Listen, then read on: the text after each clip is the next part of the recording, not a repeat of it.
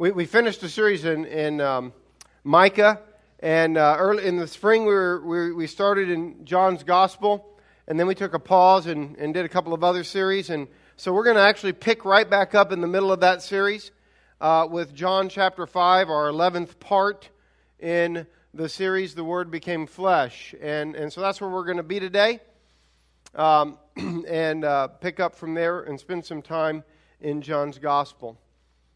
As we go to God's Word, if you would, join me in prayer. Heavenly Father, enliven your Word today in our hearts by your Spirit. May Christ be present among us. May His truth resonate in our hearts and souls and transform us into His followers, His disciples. In Jesus' name, amen. Gary Hagin, founder of International Justice Mission, and in his book, The Locust Effect, he's attempting to help people understand how the justice system works for the hundreds of millions of poor people in the world, in the developing world, and so he illustrates it with a story that as he grew up on his grandfather's farm, it was a raspberry farm, his grandfather had a truck. If you ask his grandfather if he had a truck, he'd say, oh yeah, there's a truck, it's right out there in the back, and there was this old rusted out, just decaying truck sitting on the back corner. As you might, if you drive through the country, you might see trucks like this in various places from time to time. And he'd say, yeah, it's right there. I've got a truck. And he'd point out that it had tires and had a steering wheel and had an engine and various parts of the truck. But if you ask Grandpa if the truck worked, he'd kind of get a big smile on his face and say, oh, no, it doesn't work. That truck hadn't brought a load of raspberries anywhere in a long time. That truck hasn't really done much of anything for decades but sit there. In fact, really, all that truck is, looking at his grandson, is the home for spiders and snakes, so you best stay away from there. Really, I think the whole point of the story was probably to just keep him away so he didn't get himself hurt on the truck. And then Gary Hagin goes on to say this. He says, likewise, for the great mass of poor people in the developing world, if asked about the public justice system, they could probably point to things in their country called police or courts or laws or lawyers. But these things are useful to them in the same way the truck was to Grandpa. And that is not at all. That is not at all. In John chapter 4, just to kind of refresh us on what took place in John 4, you may be familiar with the story of the woman at the well. The woman asked Jesus a question. She says, beginning in verse 19, Lord, I perceive that you are a prophet. And so she asks, our ancestors worshipped on this mountain, but you Jews claim that the place where we must worship is in Jerusalem. So the implied question is, which is it? You're a prophet? Which is it? In verse 21, Jesus says, Woman, believe me, a time is coming when you will worship the Father neither on this mountain nor in Jerusalem. You Samaritans worship what you do not know. We worship what we do know, for salvation is from the Jews. Yet a time is coming and has now come when the true worshipers will worship the Father in spirit and in truth, for they are the kind of worshipers the Father seeks. So, who has the proper form of worship? Well, the Jews did. They had the right place, and they had the right knowledge about God. They had a true understanding of who God was. They had the Scriptures, the right canon, if you will. The right books in their Bible, if you will. The Samaritans did not. But it was working for them in the same way that the truck was working for Grandpa. That is, not at all. It was just a hideout for snakes and spiders, if you will. Christians often argue over whether this form of worship or that form of worship is proper. Is it appropriate to have contemporary music? Should you have, recessional, types of things. Should you have more of a formal liturgy or less of a formal? And there's a number of things, instruments, no instruments, that get thrown into those debates. And some of those discussions are important. I mean, Jesus did, after all, acknowledge that it mattered there in John 4. But having the proper form of worship can never be a substitute for having the proper effect of worship. Having the proper form of worship can never be a substitute for having the proper effect of worship. As Jesus and the prophets teach us, and we've been looking at this in Micah, and we looked at it in the Gospels, no matter how right their sacrifices were, their temple, their rituals, God despised the worship of Israel. He despised it. I didn't say that, he did. He despised it. And he said, I desire mercy, not sacrifice. In other words, function over form. And that function is being a conduit of God's mercy. That's what matters. If the truck isn't hauling raspberries, if it isn't serving its purpose, and if the worship isn't producing life in the needy, the stranger, the alien, the orphan, the widow, then so what? If it isn't changing husbands so that they love their wives instead of oppress them, or parents so that they treat their children properly instead of abuse them, then so what? If the sick aren't visited, the grieving comforted, the hungry fed, then so what? All the form in the world won't do you an ounce of good. He desires mercy, not sacrifice. We could go on, but these are the equivalent of hauling raspberries, if you will. We need to be hauling raspberries if we're going to have any real value to what we do. When God chose Israel, it was never intended, this choice of Israel was never intended to be a cul-de-sac of His mercy. Road ends here. God chose us. No, it was always intended to be a through street. God's mercy doesn't stop with us because He chose us. He chose us so that through us He might reach the nations. A vital distinction that we must not forget. Everywhere, you look up everywhere, God chose Abraham. Why? All peoples on earth will be blessed through you. God chose Israel. Why? I'll make you a kingdom of priests and a holy nation. In other words, you'll mediate God's grace to the world. That is, in a lot of ways, what our text is about today. The Samaritans may have had everything wrong when it comes to form, and the Jews may have had everything right when it comes to form, but they still weren't having the proper effect. So let's dive into John 5 and see how this is brought out. What's wrong with Jerusalem? Read with me beginning in John 5, verse 1. Sometime later, Jesus went up to Jerusalem for one of the Jewish festivals or one of the Jewish feasts. So, this is the right place, Jerusalem. Jesus just said that in John 4. And you can't pick a better time. It's one of the feasts. It's one of the religious times when people came to worship God according to how they were prescribed to in the Old Testament. Now, we're not told which of the feasts it is, and it's of no value to try to figure out which feast it is because John doesn't tell us which feast it is. The point is, it doesn't matter which feast. The point is, it was the right place at the right time. A time of worship. And here they are in Jerusalem, and Jesus, the question in John chapter 4, could this be the Messiah? Surely this is the Savior of the world. So, He's going to Jerusalem. And you can't ask for a better thing to do because we know from John 7, like his brothers told him, if you want to be a public figure, the feast is the perfect time to go so that you can make yourself known and everybody will see how great and famous you are. So Jesus heads to Jerusalem at such a time as this. Couldn't be a more idealistic time. Could not be a more opportunistic time if that's what Jesus was all about. Maybe he'll go to the temple. Maybe he'll go up here to the palace. Maybe he'll make a scene in the streets. No, where does he go? Well, verse 2. Now there is in Jerusalem near the sheep gate a pool. Now, just for the moment, scratch that word gate. There is in Jerusalem near the sheep, and there's just a blank there. It's an ellipsis. In other words, an assumed word that we don't know what it is.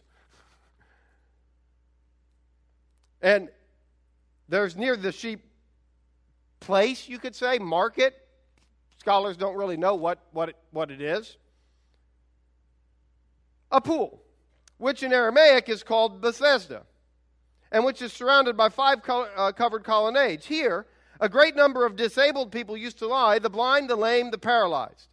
Now, to give you an idea of where Jesus went and where this pool was, I've got a couple of slides up here. And the fact of the matter is, we don't know. I mean, there's some debate over what the location of the pool was. There are, I think, 3 possible locations. But no matter which of those locations I pick, I can make the same point because all of them are outside the city walls. I think this is the correct one. It's the one that over the course of church history has been the most considered to be the place where this pool is. And there is actually the remains of such a pool there. But you'll notice the big building on the top right of the city is the temple. Over to the left, the palace and praetorium and Herod's palace and so forth. You see the buildings at the top left over there. But you'll notice outside the city walls, behind the temple, and about a football field or further away, a couple of football fields really, is a couple of pools. And that's where the sick are. Why? Because at feast time, everybody goes to the city, they go to the temple. Nobody's going out there. Out of sight, out of mind. Now, verse 4, which wasn't a part of the original text, but somewhere along the way, somebody made a note, one scribe made a note to let us know what the tradition was behind this story, that there was a tradition that every now and then the water would get agitated and the first one that would go in would get healed. Maybe an angel stirred the water type of a thing. Now, whether or not anyone actually ever got healed doing this, we don't know. Whether it was true, whether God was behind it, we don't know. All we know is this guy was there. It's kind of a lottery for the sick. Okay? Maybe the leaders of Jerusalem spread the rumor that this happened so that all the sick people would go out there and get out of sight, be out of the way. I can't tell you why they did this or what started this, but that was the story as it goes about this pool. Now, if you go to the next scene here, you get a little bit better idea because this is a close-up on that section, and you'll notice how far out in the back the pool is. It's way back there. Okay? Now, I think that's relevant because that's where Jesus goes. And when it says near the sheep, the last time sheep were mentioned in John's gospel was in chapter 2 when Jesus chased the money changers out of the temple who were selling cattle, sheep, and doves. That scene, if you go back to that, just real quickly to that last scene, if the temple is in that back corner and the pool is behind it, then think about it. Behind the temple may well be where they kept the sheep for sacrifices, may well be where they kept the animals that would be brought in to be sold, or maybe they'd already been bought and now they're waiting to be sacrificed. So it could well just simply be near the sheep place, the place where they kept the sheep for sacrifice, out back where the animals are. I can't help but think, though, when I see sheep mentioned in the same line with a great number of disabled people lying there, the blind, the lame, the paralyzed, I can't help but think of the time when Jesus saw the crowd harassed and helpless like sheep without a shepherd. We read in Matthew 9. Here these people are. It's the right place, it's the right time. But notice there's no one to help. Read with me again now, beginning in verse 5. One who was there had been an invalid for 38 years. When Jesus saw him lying there and learned that he had been in this condition for a long time, he asked him, "Do you want to get well?" "Sir," the invalid replied, I have no one to help me into the pool when the water is stirred. While I'm trying to get in, someone else goes down ahead of me. I have no one to help me. All this religion, all these people, no one to help him? No one to help him. Sacrifices and offerings are happening. hence the sheep. Where's the love? Why is there no one to help? Well, I think we see it in verse 42. Look with me down to verse 42. But I know you. I know that you do not have the love of God in your hearts. That's why there's no one to help. They didn't have the love of God in their hearts. Now, there's two ways to understand the love of God, possibly. I mean, just grammatically, one could take that to mean love for God, or one could take that to mean the love that comes from God, hence for others, the kind of love that is from God, the love of God, God's love, in other words, in their hearts. And while most commentators go with the former, it's love for God, I will argue that it has to be love from God for a number of reasons. Context, which should be the overriding reason. But secondly, out of the 36 times that John uses the same exact construction that we would translate of God, every single time, if we take all the other ones but this, clearly have to be taken as from, not toward. And I don't think he'll break his pattern for one exception, especially when context fits. So it's love from God. It's the love of God toward others, if you will. Just like Jesus speaks of, I speak only the words of God. He doesn't mean words to God, for God. No, words from God. The words that God gave me, the love that God gives us. It's the same type of usage of that type of that construction. It's because you don't have the love of God in your hearts. That's why. But look at verse 44. We see again why there's no one to help him. How can you believe since you accept glory from one another, but do not seek the glory that comes from the only God? You know why there's no one to help? Because people are seeking glory that comes from other people. In other words, what do others think of me? And as long as I'm concerned with what others think of me, I'm not interested in helping the least. I'm not out there. There's no glory in going out there. Jesus didn't go out there to get glory for himself because it doesn't matter if he does a miracle. Nobody's going to see it but a bunch of other sick people.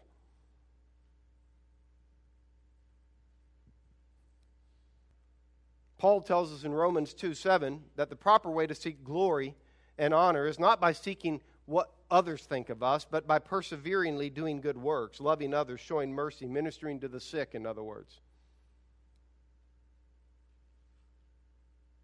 They were not interested in the dignity, the glory, the dignity that comes from God, but they wanted to be viewed highly by their fellow man, and that's what they found dignity in. What do others think of me? Therefore, all the sick are kept outside town and ignored.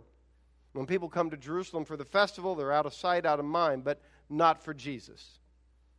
Their religion was like that old truck, all the form, none of the power. They were focused on all the wrong things. Which leads us to the second part of our message. First, what's wrong with Jerusalem? The second, what has Messiah come to do?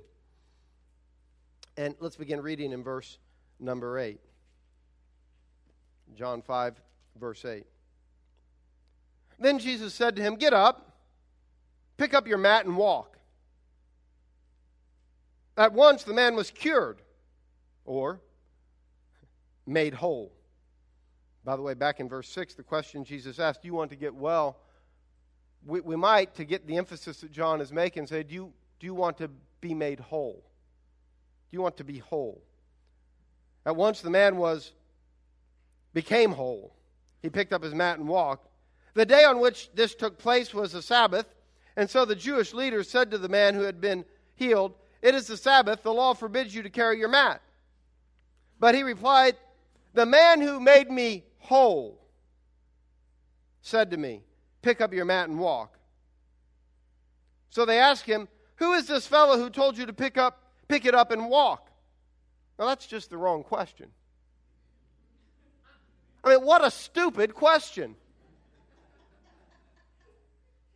I mean, here's a guy who's been an invalid for 38 years.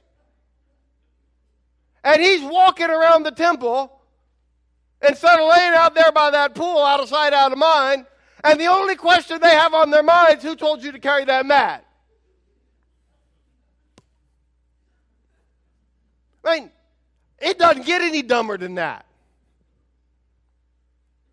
But that's what they asked. Why? Because their focus is entirely on the wrong thing. To them, righteousness was all about keeping the rules and not about loving their neighbor and caring for the weak and the needy. It was about sacrifice. Oh, we got to keep the Sabbath. It wasn't about mercy. So they asked the wrong question. I mean, notice how it's even worded there. The man replied, "The man who made me whole said to me, pick up your mat." You think they'd ask a question about the first part. Who made you whole? But no, they skip right over that. Who told you to pick up your mat? Who is this man?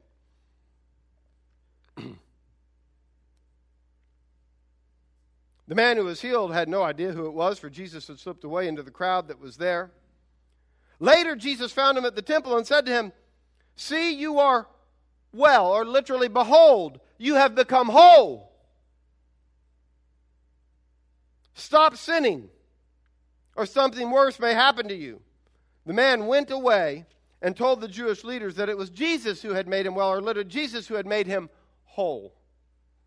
There's an emphasis on this word whole. That's why I keep going to it. Healed is used once, but while the word whole does include healing and certainly means that, I think it's particularly emphasized by John here. It's used emphatically because when Jesus says, "Behold, you are whole," I think it draws attention to that point. I mean, obviously the guy knew he was well. He was walking. I was like, well, was it a comedy? You know, "Behold, you're well." Of course, he knew that. But, of course, you're whole. That's a whole other thing. It's a statement that goes beyond and then makes sense out of the next part of that statement.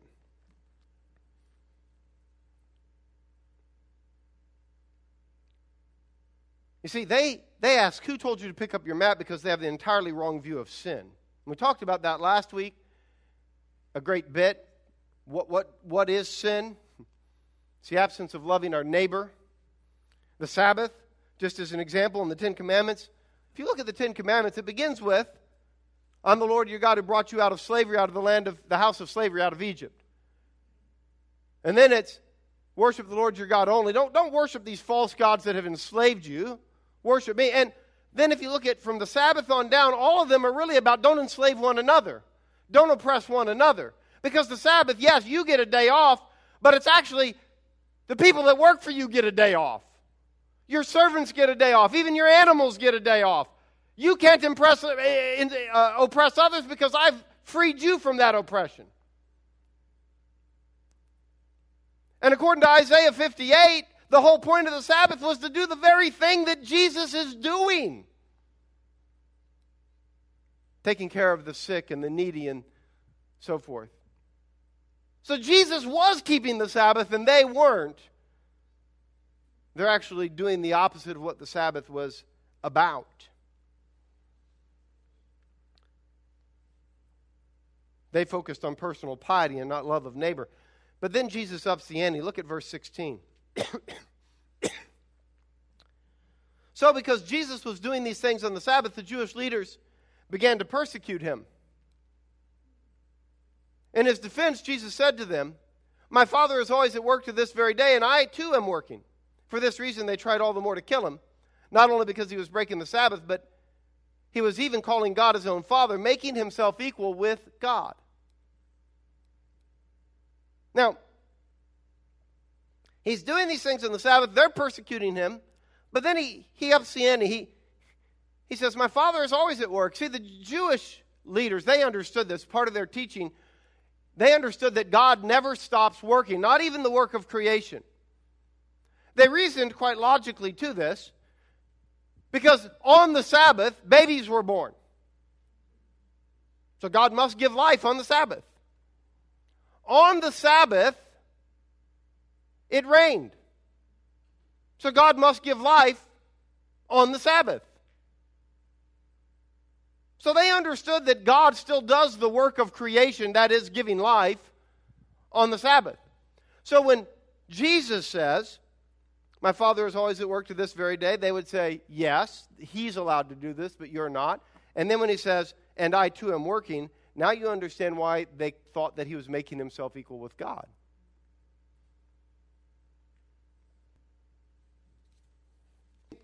Then it goes into this whole issue about Jesus coming to give life, because if the Father's giving life, then I'm giving life. But when you hear about Jesus giving life, don't think, oh yes, Jesus came so that we could go to heaven. See, whenever we hear eternal life, that's what we tend to think. Oh, it's all about Jesus came so we could go to heaven. And then we just short-circuit the entire section of Scripture and read go to heaven in it, when that's not exactly what he was talking about. No, it does include heaven, but that's not what he's talking about. When you read eternal life, think restoration to life as God meant it to be. And oh, by the way, it never stops. It goes on forever. It's not about just somewhere you go. It's not a location. It's about a quality of life, a transformed quality of life, a restoration to how God designed us to be. And oh, by the way, not even death can stop it. So yes, it's forever. Well, that's a little bit different than just go to heaven.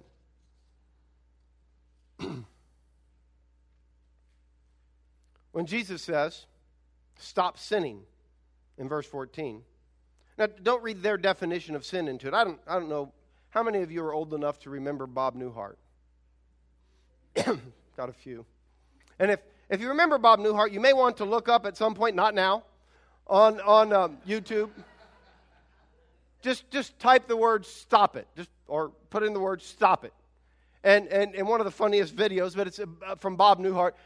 He's a psychiatrist, of course, and somebody comes to his office for a session, and he begins by explaining to them, okay, the way this works is the first 5 minutes are $1 a minute.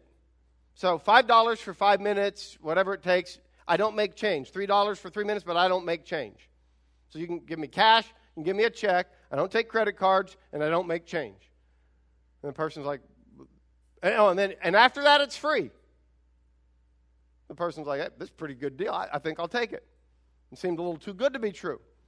And he said, but don't worry, it rarely takes more than 5 minutes. In fact, I don't think I've ever gone more than 5 minutes. And so, you ready? You're good with that? Yeah, I'm good with that. So, okay, go. Go? Yeah, tell me your problem. And so the lady that had come in to see him starts relating the anxiety attacks, I think it was, in the first scenario. And he hears it and says, okay, stop it. I'm going to give you 2 words, he says, and he wants you to pay close attention to them. Okay, stop it. You can see where this goes. And she begins to share. When she realizes she's done in 3 minutes and she only has a 5 and he's not making change, she says, well, I'll use the other 2 minutes. And so he says, okay, what else are you having problems with? And she goes through each of these things. And, of course, the answer to each of them is, stop it. And sometimes I think when we read Jesus saying, stop sinning, that we kind of, like Jesus is just saying, stop it. And we kind of go, well, yeah, I've been trying to stop it, so, like, what are you going to do to help me here? You ever felt that way before? I felt that way. You know, it's like, stop it. What good is stop it? Okay? And yet, he says, stop it. But better, it should be read this way.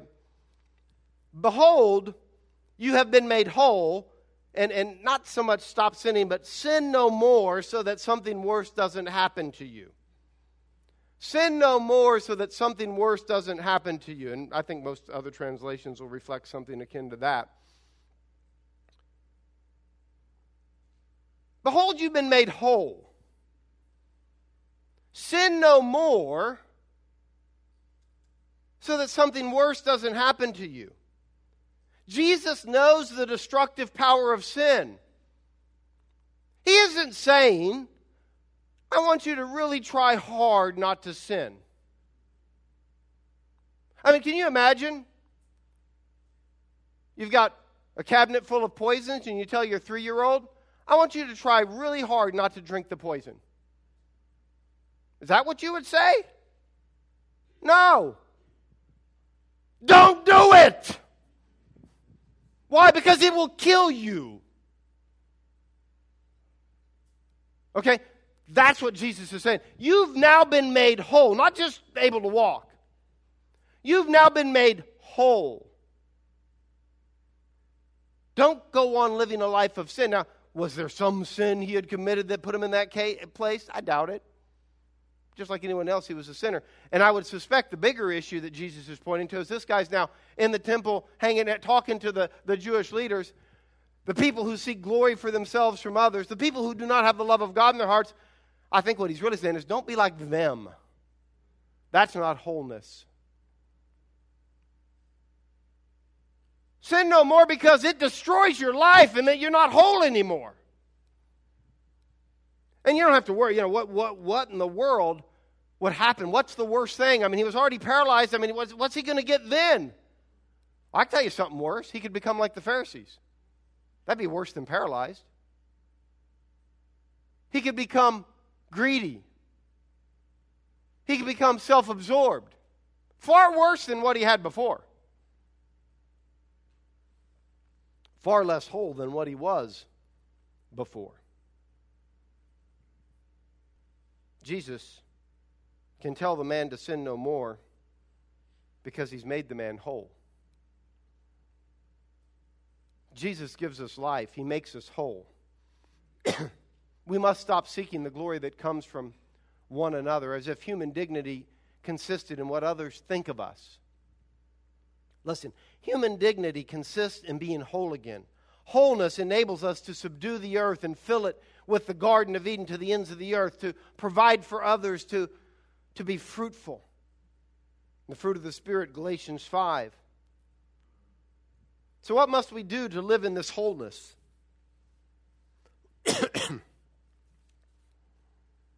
Well, let me back up to the beginning of the story again. Let's just revisit a few things.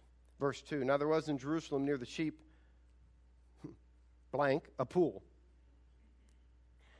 Now we're in John's gospel.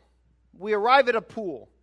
We shouldn't just read past that as if nothing's transpired, because every time in John so far, every chapter in John so far, water has had great significance. So, chapter 1, you have several scenes of baptism going on. Now, of course, that's where Jesus is revealed when John the Baptist's ministry. So, the Lamb of God is revealed. Behold, the Lamb of God who takes away the sins of the world. Chapter 2, waters turned to wine. First miracle that Jesus did there. Chapter 3, the conversation with Nicodemus, a man must be born of water and the Spirit. Meaning even the Spirit, not two different things, but one and the same thing. Chapter 4 was all centered around a well of water and somebody's thirst, and Jesus offering to give what? Living water. So when we get to chapter 5 and he arrives at a pool, one that's about the size of a football field, I mean, it's a huge pool, then we shouldn't think to ourselves, it's just a place. It's just telling us a place. It's all about that. No, it's water that's mentioned. I think that's relevant. And then we have to ask the question, why does it tell us that the man had been there 38 years? Why didn't it just say like a long time? Why 38 years? Well, could be nothing.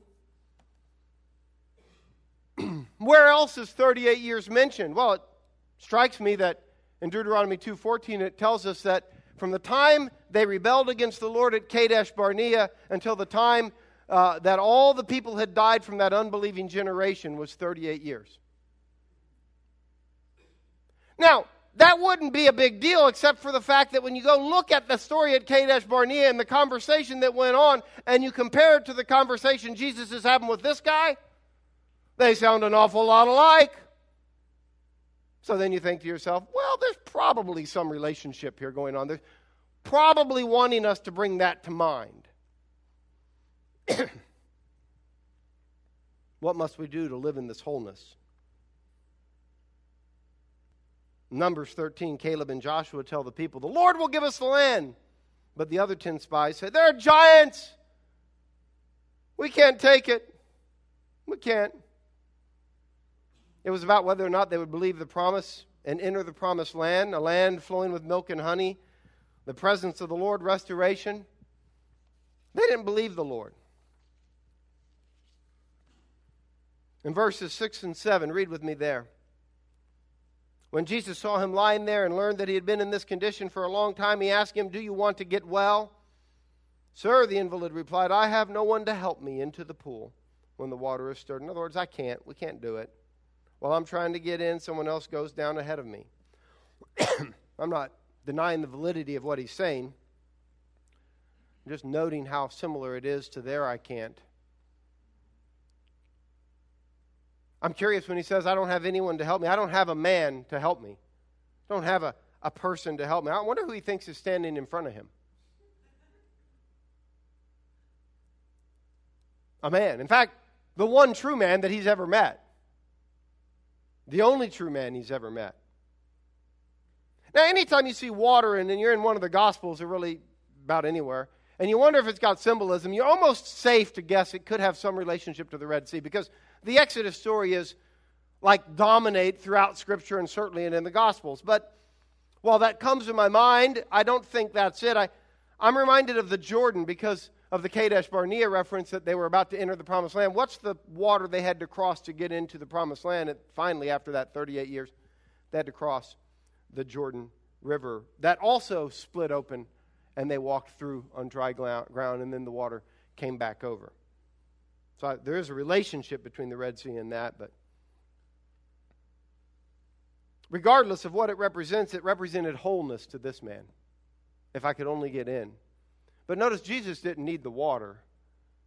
He was the water, the living water. He was the one this man needed. Amen? What keeps us from walking in the wholeness that Christ has made available to us? Why do we continue in patterns of sin, of seeking glory for ourselves, instead of seeking glory and honor by persevering in good works, as Paul told us, loving others, showing mercy, ministering to the sick? Why do we act as if we don't have the option to sin no longer? As if we aren't whole. We sang it earlier, He's made us a new creation. Why do we act as if that's not true? Because we see sin as a giant. We're afraid that we will die if we really serve others the way the King has called us to. Why do we go on living that way? Not because we can't cease to live that way, but because we want to save our earthly life. We want to save our life. We want to hang on to what we think is human dignity instead of embracing the image of Christ, which is true humanity. Believing Jesus is saying we can do what you say, Jesus. We can love one another. We can pray for our enemies. We can give to those who ask. See, there's a warning at the end of this chapter that we should heed. Look with me at verses 39 and 40.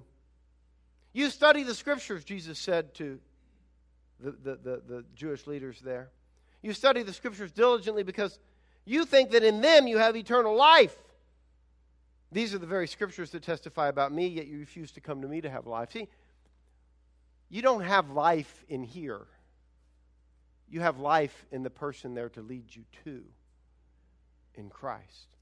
And we need to believe His words, because look at the very end of the chapter, verse 46 and 47. If you believed Moses, you would believe me, for he wrote about me. But since you do not believe what he wrote, how are you going to believe what I say? And the truth is that, you know why we go on sinning? We don't believe what he said. We don't believe that it's right to not resist an evil person, to give to the one who asks. That what we do for the least is actually of more eternal value. Because if we did, we would start living that way. We may not be pious. We may not keep all the rules. We may do the wrong thing on the Sabbath. We may not have the right amount of Bible study or prayer time. I don't know about those things, but we would love our neighbor as ourselves and be transformed into the image of Jesus. That's what would happen if we actually believed what he said. Because if we believed what he said, we would lose our life, and then we'd find it. What does it look like to be whole in a world full of chaos, senseless shootings, like we had this past week in Las Vegas? Do the people of God offer anything more than rhetoric, or the rhetoric of blame that goes on in the media? Do we have any salve to heal? In a world filled with racial division, do we show wholeness Are we laying down our lives to serve one another in love? Or are we hoping that the government or the impersonal force of the markets, whatever that is, will cure poverty? Or are we stepping into lives personally and doing something? Is our community, the church, any different than the rest of the world? Or are the sick and the poor, the single moms and the widows shoveled off to some place outside the walls, back by where we keep the sheep? Is our greatest allegiance when it comes to the immigrant crisis? Is our greatest allegiance to the laws of our country or to the law of our king? Friday night I was blessed to see there was a banquet for Next Step Pregnancy Center. As I looked around the room, not only were there tables filled with people from this church, but as I looked around at those tables, I realized so many of those people are serving in various ways and supporting that work that ministers to poor women in a crisis pregnancy. It tells me that there is a difference being made, that the words of Jesus are being taken seriously. There's always room for growth. Having the proper form of worship can never be a substitute for having the proper effect of worship. We must join in the work of Jesus, which is life-giving, the life-giving work of Jesus. We must start living in the wholeness which Jesus made us to be. Amen?